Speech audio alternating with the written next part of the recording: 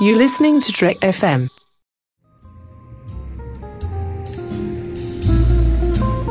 There was a little bar in Mill Valley where all the Starfleet trainees used to go.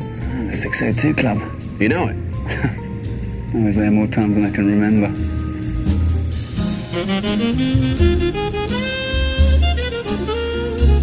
Welcome, everyone, to Trek FM's local watering hole. We got a great supplemental for you, and I'm really excited as John and I record this tonight. It is just a few days. In fact, the premiere right now, John, it's happening online. You could watch it. We're busy, but the Force Awakens premiere is happening right now. We're missing it for everyone else. That's right. We're broadcasting live through the Guardian of Forever to come back to the future from the sideways past prime timeline to bring this to you. It's like we've warped around the sun and we've come back. And oh goodness, I don't ever want to do that in a Klingon ship again. No. We had to take our best guess. That's right.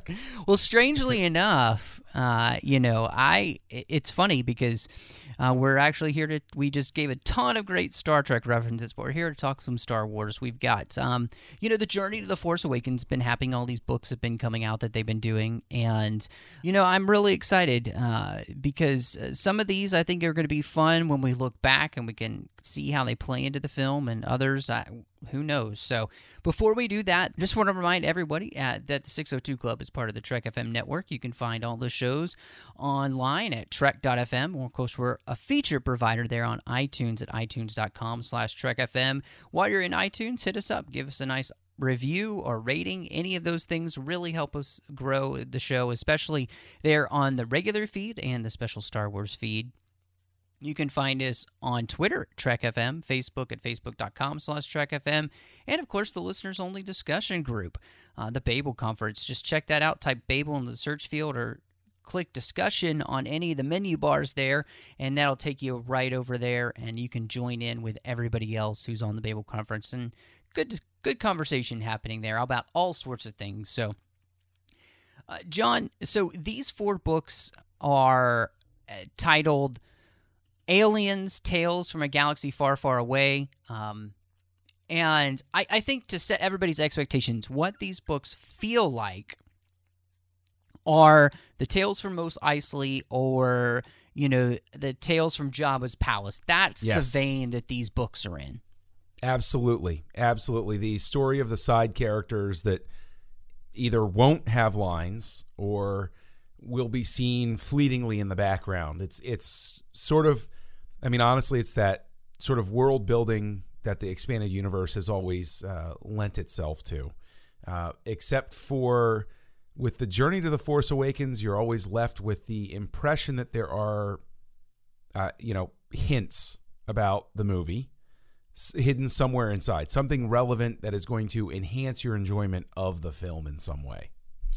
Well, and we talked about, when we talked about the perfect weapon, because there's a "the" in front of that. And so if you're searching for it, that's helpful sometimes. But it was all of these characters we saw in that Vanity Fair article and Maz Kanata's castle, as well as some of the things that we've seen in the trailer. And they picked out certain of these characters and they've written stories about them. And the first one here was called The Face of Evil. And John, before we, on the other side of the bar, before we started recording, you had mentioned something about that one that for me was a little bit funny. Well, I had to keep looking up the title of it because I keep forgetting that I read it. Like when I was getting ready for this, I kept thinking it was 3 stories that I read. And then I pulled it back up to take a look at my notes. I was like, that's right. There's a 4th one. And then half a day went by and I thought again, it was 3 stories. And I was like, oh, right. No, Face of Evil. That's the 4th one. So it obviously didn't make that much of an impression on me, at least. I think that there are some interesting things that will tie in to the Force. There's some clues about the planet that Maz Kanata is on. I think that tie into stuff that we've seen at this point, since we haven't seen the movie when we're recording this, tie into the trailer, the rainstorm that we see the Knights of Ren standing in, because we find out that the planet that Maz Kanata's castle is on is subject to giant turbulent storms. So I think that's going to play in. Maybe that's going to wind up being a situation where our heroes get stuck in a place because of the storms or something. But what was really interesting was, I want to get your read on this. My impression after reading it was that this is the type of short, this is almost like a Twilight Zone story. It does feel like that. It was like, my feeling about it is, and since these are very short books, and literally, 20 to 50 pages on an iPad, which is very quick, and some of the chapters aren't even full-page chapters. Yeah, they're like Dan Brown chapters. Yeah, exactly. But so I was with you. It almost felt like kind of a Star Wars take on Frankenstein, because that's that, or like you said, a Twilight Zone where somebody walked in for plastic surgery and it came out not the way they expected. You know what? It reminded me very specifically of that Twilight Zone where the woman gets her bandages off and they all think she's like, we see her and by our standards she's beautiful, but then all the people around her are like freaky looking and they all think that she looks awful. You know the one I'm talking about, right? Yes. Yeah. Yeah. That's what this story reminded me of. Yeah. No. It was an odd story because it takes place. It really is about 27 pages, I think, on my iPad. It's very quick, and it's about a bounty hunter who betrays her partner, and then the only way that she can find the opportunity to hopefully get away from everyone else is to get her appearance changed, do some plastic surgery. And these plastic surgeons in the top tower of Maz Kanata's castle, so very, Frankensteinish with it. It's even a dark, stormy night. They turn her into somebody she doesn't expect, and it goes very wrong for her. And that's pretty much the story, other than kind of some world building, I think, for that because planet.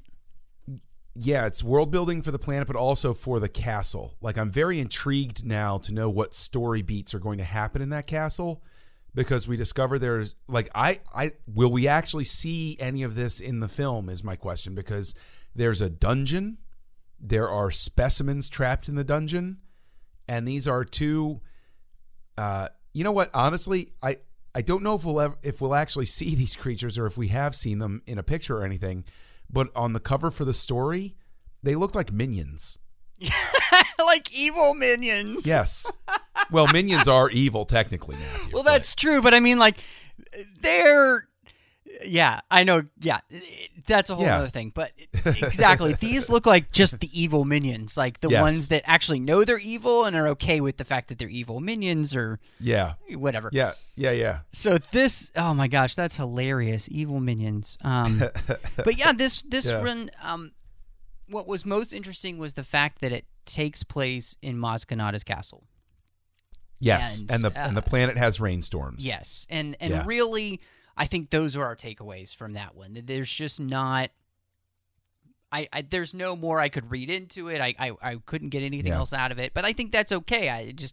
It's a quick thing to kind of introduce a little bit of the world to us and the planet to us, and make things feel, comfortable. So yeah. And it was it's interesting because all of the characters are basically they are aliens, so that they stay true to that. But it's just interesting because I maybe one other takeaway we can get is that there's going to be a very rich diversity of basically it's going to look like Jabba's Palace Part 2, if that makes sense. Like, there's going to be a lot going on in the background with these types of creatures that are going to be very interesting. I don't know. Yeah, no, I think you're right. They definitely have done the same thing that those Tales from Jabba's Palace has done, and it gives us those backstories of those characters you saw, like Elephant Man and whatnot, that, as fans, you may have just wondered, like, why is that dude there? Like, why are all these people there? Why are people having a slumber party at Jabba's all the time? This is weird. Yeah. I wonder if they have slumber parties at Maz Kanata's. Based on this story, I would not go to sleep in Maz Kanata's castle, but hey, that's me.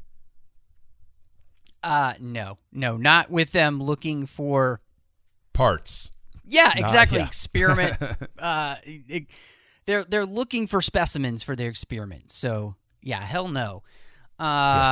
Anyway, the next story is All Creatures Great and Small, and this one I have to say is so whimsically fun.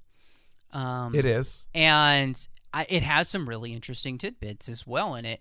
And it involves the character that we all saw. It was in that Force for Change video, Baba Joe, the kind of strange hunchback guy with all the crates of animals on his back and the long neck and everything. And so it's really, I think, goodness, I was wondering, okay, how are they going to make this interesting? But to me, this story was just, it was kind of like fun wrapped in fake e-pages. You know what I'm saying? Like, it just felt like a fairy tale, almost like a Star Wars fairy tale.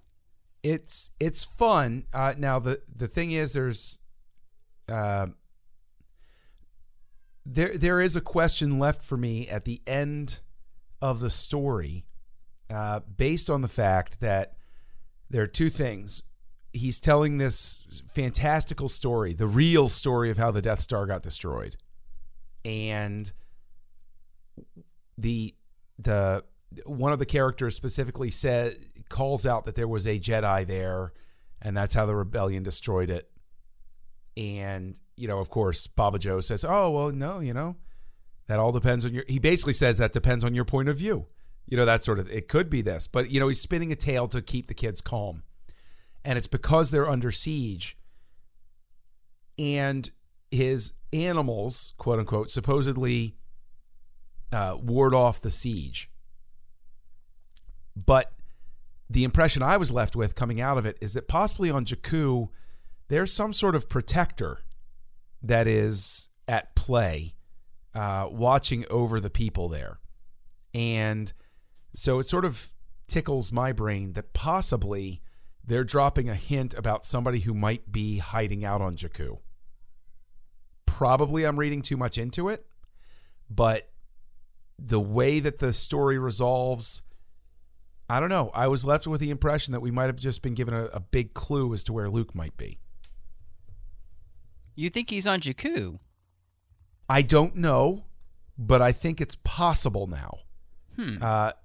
Because of the way that the story resolves itself. And this is one where I agree with you. It's whimsical. I want to avoid giving away too much about it myself, because I think it's worth somebody spending the very short amount of time to read it, because it is fun. And I do think it leaves a little tickle of that type of question. Now, obviously, after the movie comes out, we'll find out whether I read too much into the story or not. And I'm willing to exceed that. Yeah, okay, I could be reading it wrong, but that was the impression I was left with. It's interesting because I was kind of thinking that maybe they were looking for Finn, because we know he lands on Jakku somehow. But the people that are looking for somebody are straight from the Clone Wars. The first time we ever saw them in canon was the Zygerian slavers. And I thought that was so interesting to have them in a story here. It's straight from the Clone Wars, and I loved that. I loved that they were a part of this story, and that they were the ones who had everybody, in this hovel, hold up. They have no idea what's going to happen to him, and that's why Baba Joe is telling this whimsical story, or maybe not so whimsical story. And again, as we talked about with our Return of the Jedi show, and you said this, whether you like the prequels or not, the world building that they give us through the films, the Clone Wars, Rebels now, all of those things, they add so much depth to a very tiny, tiny universe that we had from the original trilogy. And when you're going to expand this to what we're going to expand it to with all these new films and everything coming out, you can't not pay attention to that, because especially, I think, the Clone Wars, they do it best because they go to all of these different planets and all these different cultures, and this pulling straight from that, I was like, okay, I know exactly who these guys are because I've seen the Clone Wars. So wait a minute, are you taking the position that what happens in this book is actually in the timeline of what's actually happening during the film?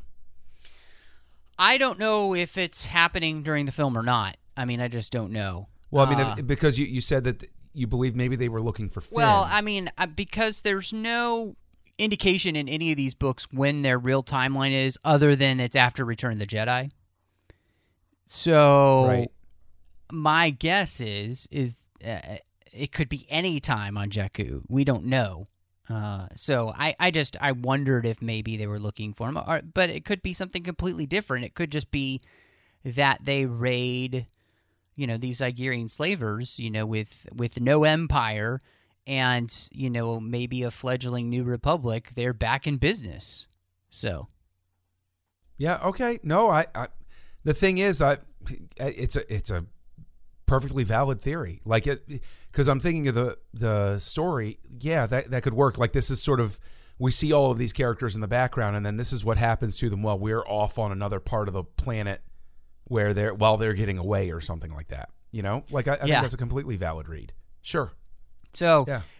And I just, it was, again, that was the thing that really I enjoyed about this story, was the whimsical nature of it and the fun of it, but also just the fact that I immediately knew who these characters were and what was going on without them having to do a lot of work because of the work the Clone Wars already did for me. So, well done. I think it's really smart for them to use those references and not just leave them on the wayside because, they came from the prequel era.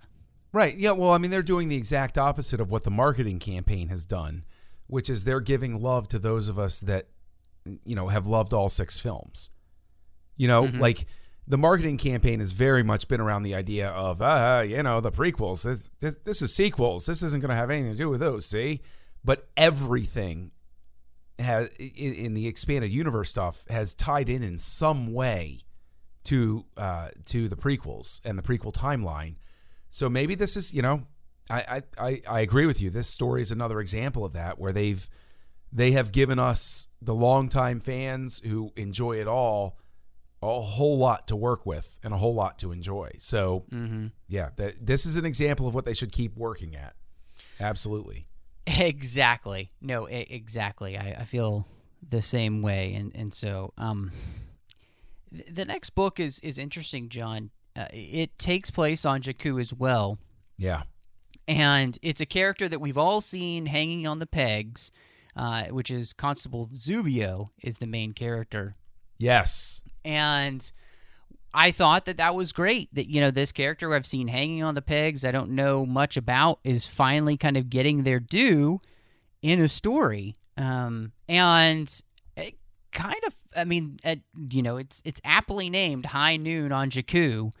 And so it feels like a Western in space. I mean, that's exactly the feeling.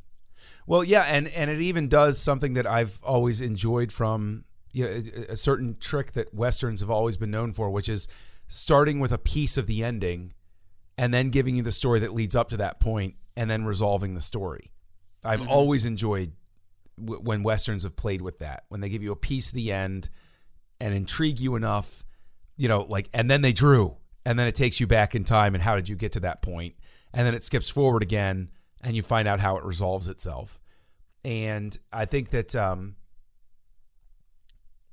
they've definitely, with All Creatures Great and Small, but then especially with High Noon on Jakku, they've given a real sense of the type of place Jakku is. And I think that they have gone out of their way to prove, not in a bad way, this is not a dig, but they've gone out of their way to prove that it's not Tatooine, to give it a different feel than Tatooine, and additionally to give a sense of place to it that you'll be able to enjoy the film and with the bits of Jakku that you see obviously on the film, but this story really will flesh it out more. We'll give more of a sense. And there's even a line in this one that, or I might be mixing them up because I don't know whether it was in this one or in the one remaining one we haven't talked about yet, where somebody has a throwaway line that more of these desert planets are showing up in the galaxy, that like more is happening, where more and more planets are either ending up like this or they're, are like this. Was that in this story or was that in one of the other ones where they had a throwaway line like that where Jakku is like a bunch of other desert planets that they've been finding, or the way other planets have gone? Oh, gosh. It's easy to get these mixed up, again, because they're such short stories, Yep. and I read them boom, boom, boom, boom, boom. Yep, me too. Like all in a row. Exactly. And I honestly can't remember. It is one of them, and I will say that's okay. We don't need to tell everybody all about it. Yes. But no, that was a great point about that there was something causing a lot of planets, it seemed like, to go the way of the desert. And that was a strange line to me because it gave, it was almost like some strange ecological type message, but I don't know how that fits in yet, and does it play into something the Empire is doing? Exactly. Maybe it has to do with that Starkiller base. Who knows? Spoiler alert. Spoiler alert. I'm just guessing from what's on the freaking poster on my wall these days. So, well, by the time poster is literally on my wall now. So by the time this episode drops, we'll it's all not know. a spoiler anymore. Actually, that's not true because this. I'll be dropping Am I getting this mixed? as soon as possible. I got to stop time travel. That's the thing that's killing me. My bad. Well, no, this was a fun story, and again, some interesting prequel thing here, and original trilogy all at the same time was the underworld aspect of somebody trying to steal money, and we've seen that in both of the trilogies.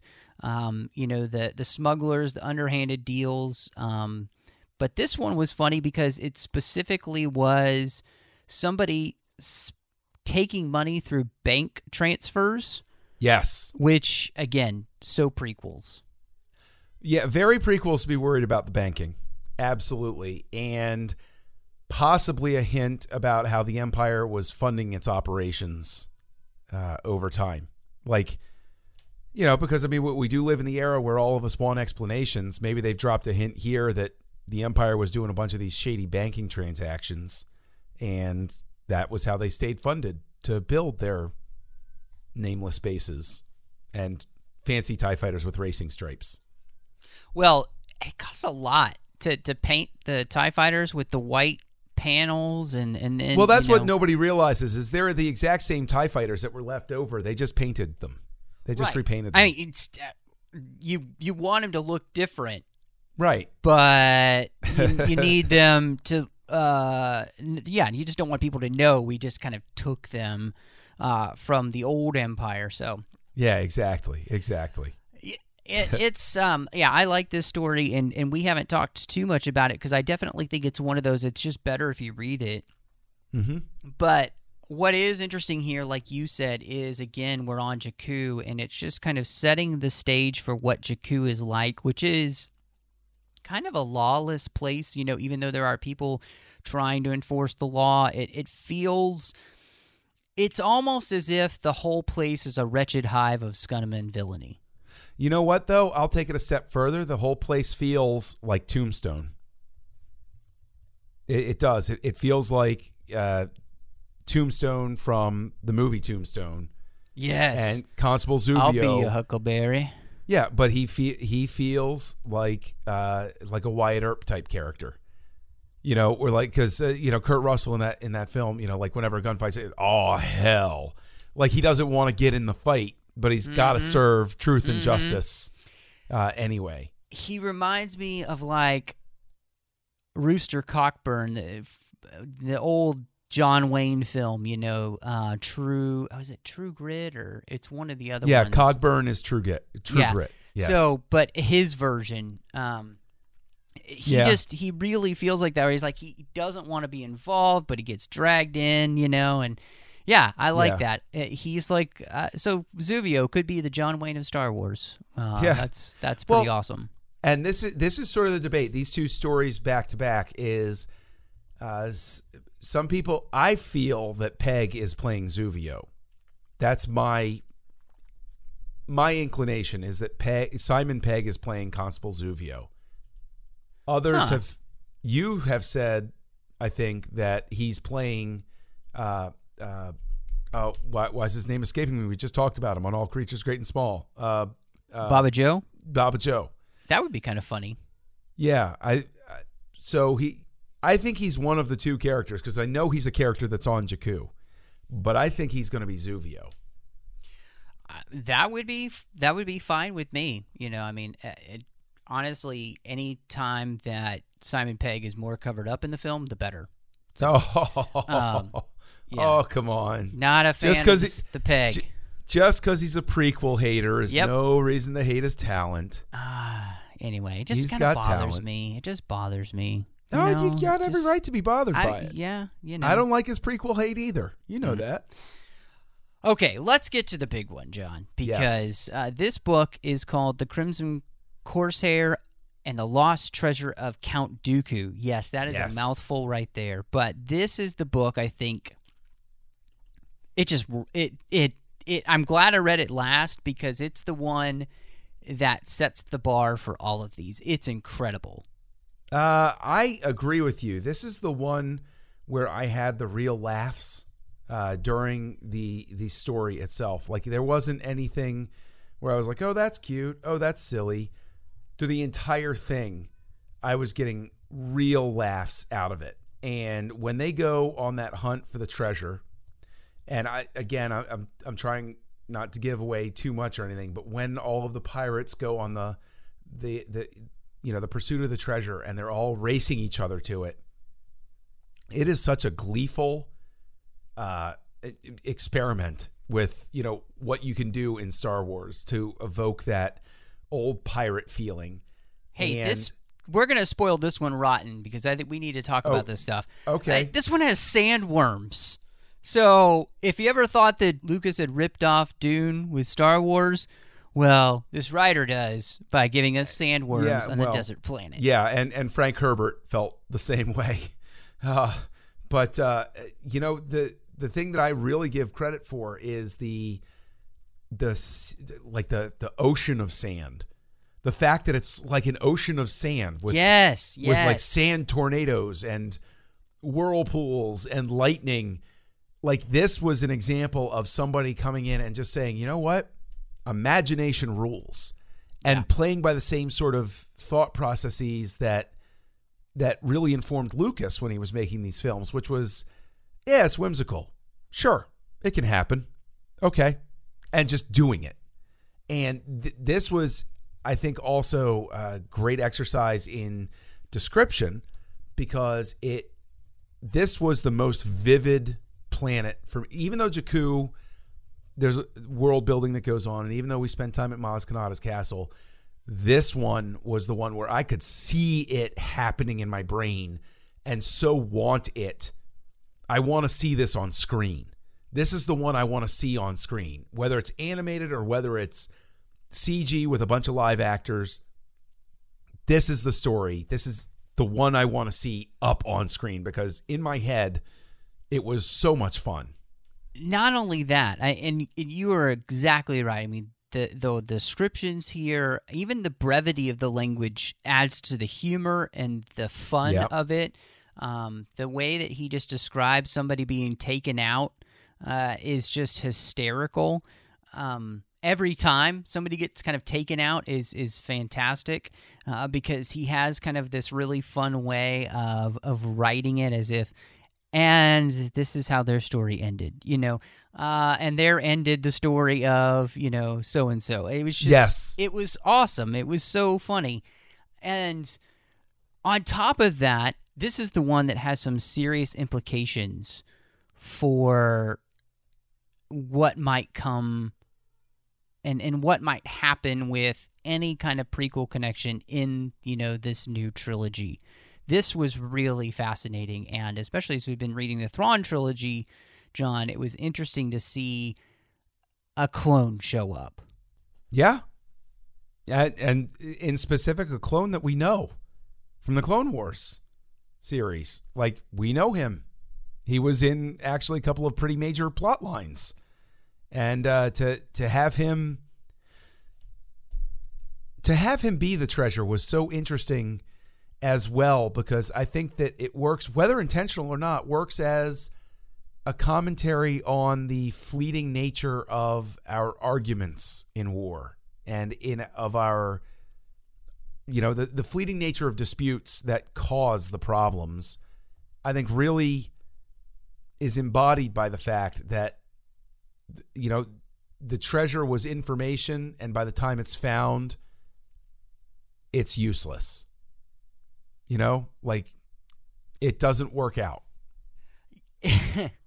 That's so funny. I hadn't really thought of that idea, but it is very true, because the thing that Dooku was so worried about was this clone, Kix. He's in a few of the Clone Wars episodes, and he's one of them who had been able to take the chip out of his head, and Dooku is able to, we saw the Clone Wars Lost missions about this, and he had been able to get his hands on one, and they'd be able to rescue him, but Dooku is finally able to get his hands on one, and was racing it back to somewhere, we don't know where, when this Separatist cruiser crashed.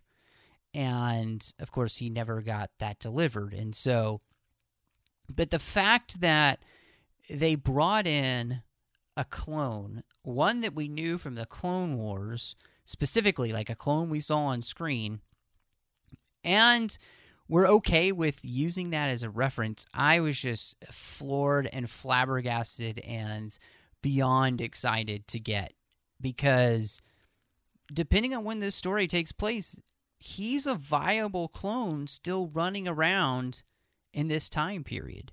That's crazy. Well, keep in mind as well that this ties into Smuggler's Run, Rucka's book about Han and Chewie. There's a clone in that one as well. So the clones have not been forgotten completely. And again, it ties back into the fact that the expanded universe is giving the love to those of us who enjoy the whole series. And the impression I was left with is, first and foremost, it's funny that the Crimson Corsair is, he is of the same the same race as General Grievous, but also the fact that the clone is now working with him.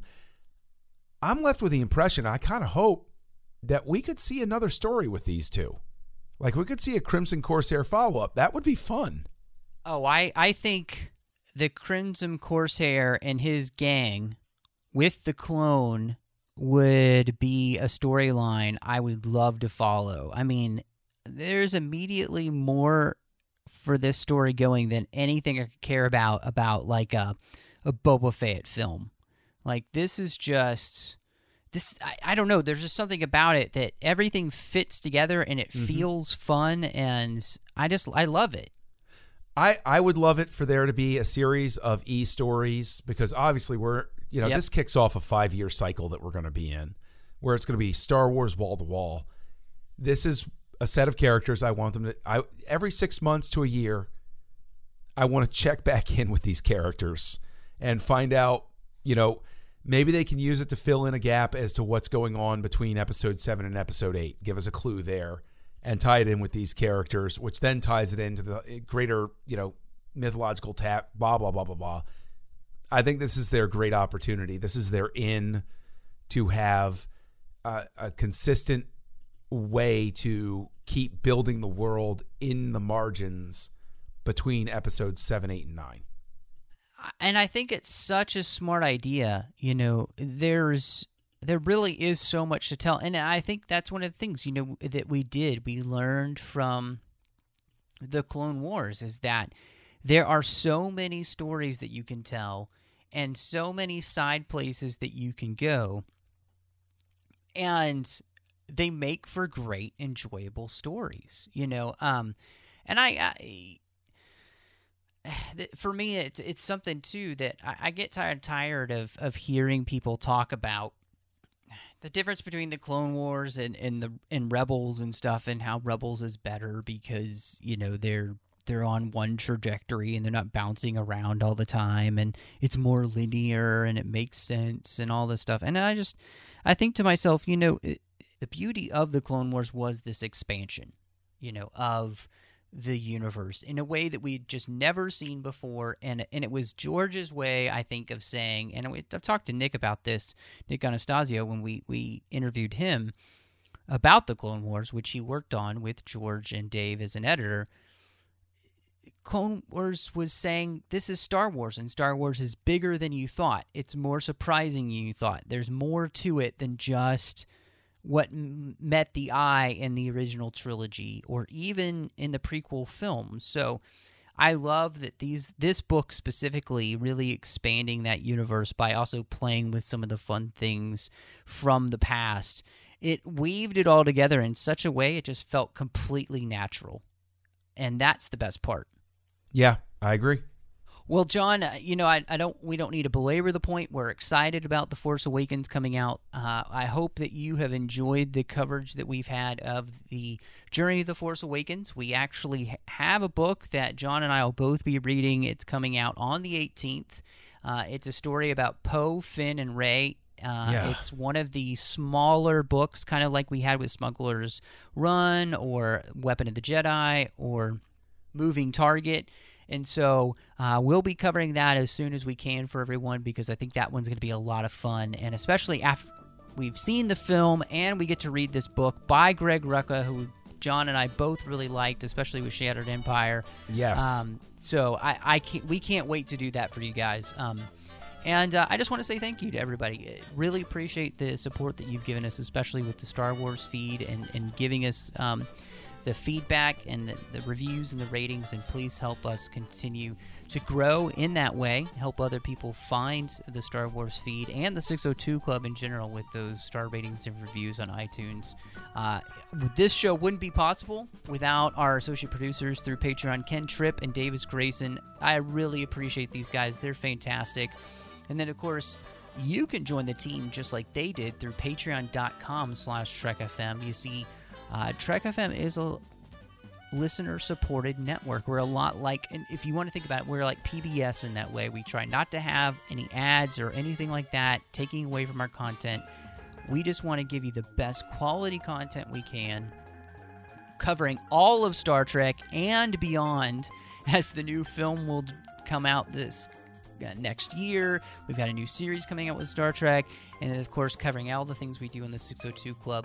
So see how you can become part of the team at patreon.com/TrekFM. Now, John, before we get out of the 602 Club, remind everybody where they can find you online, and then I know you have a couple of other projects that you do as well, podcast-wise, here on the network and elsewhere. Yes. Look for Kessel Junkie. That's who I am pretty much everywhere. And after Force Awakens comes out, my self-imposed social media ban will end. So you'll see me there again. And you can also find me here on the network on Commentary Trek Stars, where Mike Schindler teaches me, a young lad, about the mysteries and vagaries of the film industry. And we're spending this season, the final season of Commentary Trek Stars, getting ready for Star Trek Beyond by studying the non-Star Trek works of all of the creators who are making the new film. And you can, of course, find me on Words with Nerds with my buddy Craig, where we act the fool all the time. Well, everybody can find me on Twitter at MattRushing02. I'm on Instagram, where Trek FM is now, at MRushing. You can find me doing The Orb with Christopher Jones, where we talk exclusively about Deep Space Nine. I'm also, of course, doing Literary Treks with Dan, where we talk about the books and the comics of Star Trek. We also get a chance to interview the authors, so be sure to check that out. And then I have my own personal blog at 42lifeinbetween.wordpress.com. And just in case you're looking for all the Star Wars shows, be sure to check out trek.fm/Star Wars. We've got a special page right now as we go towards The Force Awakens. And thank you, everyone, for being here.